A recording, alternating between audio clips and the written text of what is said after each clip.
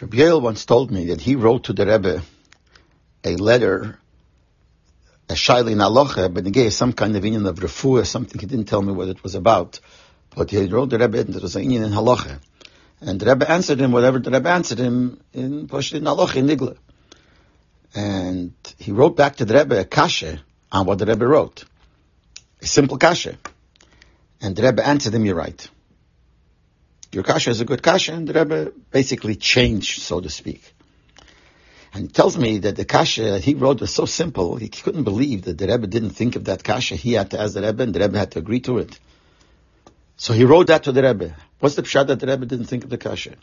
So the Rebbe wrote him a long letter, long settle, I guess, where the Rebbe is masbir, that be'emes, the kasha that you asked is no kasha whatsoever. And the Rebbe answered it very simply. But on that answer that's very simple, there's another kasha, and the Rebbe went on back and forth, till finally it ends up that the kasha that Rabbi Yoel asked is really a good kasha. But Lepel Mamish, it ends up with the same kasha that he asked, but it's not the same. He asked it pashut simply. And the Rebbe explained how after that simple kasha, you could answer, and you could go on deeper and deeper and deeper. And the end, after all the depth, you come back to that kasha. So it showed that not the pshat that the Rebbe didn't think of the kasha. The Rebbe thought of it right away, but had an answer to it. But later, when the Rebbe agreed that the kasha is a kasha, because it went much deeper. And from that, I understood, Pasha, the way we learn Gemara, that you have Gemara as a kasha and a teretz, or sometimes whichever is things like that. And you have all the Mefarshim ask, what kind of teretz is it? Teretz is not a good teretz, and you have all kinds of kashas, and you answer it back. And sof kol sof, what happens is you come to the end that the teretz the Gemara gives is a good teretz, but not the way it seems simply. Haket.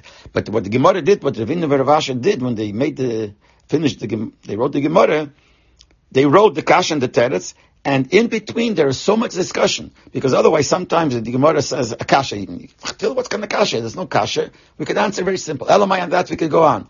And this is basically what all the Mefarshim did. Tosfos and the Rishonim and the Achreinim, that they're going back to all these discussions that took place when he wrote the Gemara, that we have a kasha and a teretz, but between that is so much. And the teretz or the end with the maskon of the Gemara is not the way it seems very pashut. But I understood it very good from this letter that he said that the Rebbe wrote.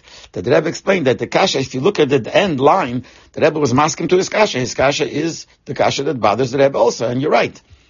But really it's not. It just looks the same, but there is so much depth behind it. But this was a letter that the Rebbe wrote him. I once told over the story, and didn't mention that it was Rabbi Yoel himself who wrote the letter, but now I'm saying that it was Rabbi Yoel. That's the way he told me. He wrote that letter to the Rebbe, and this is the answer that he got.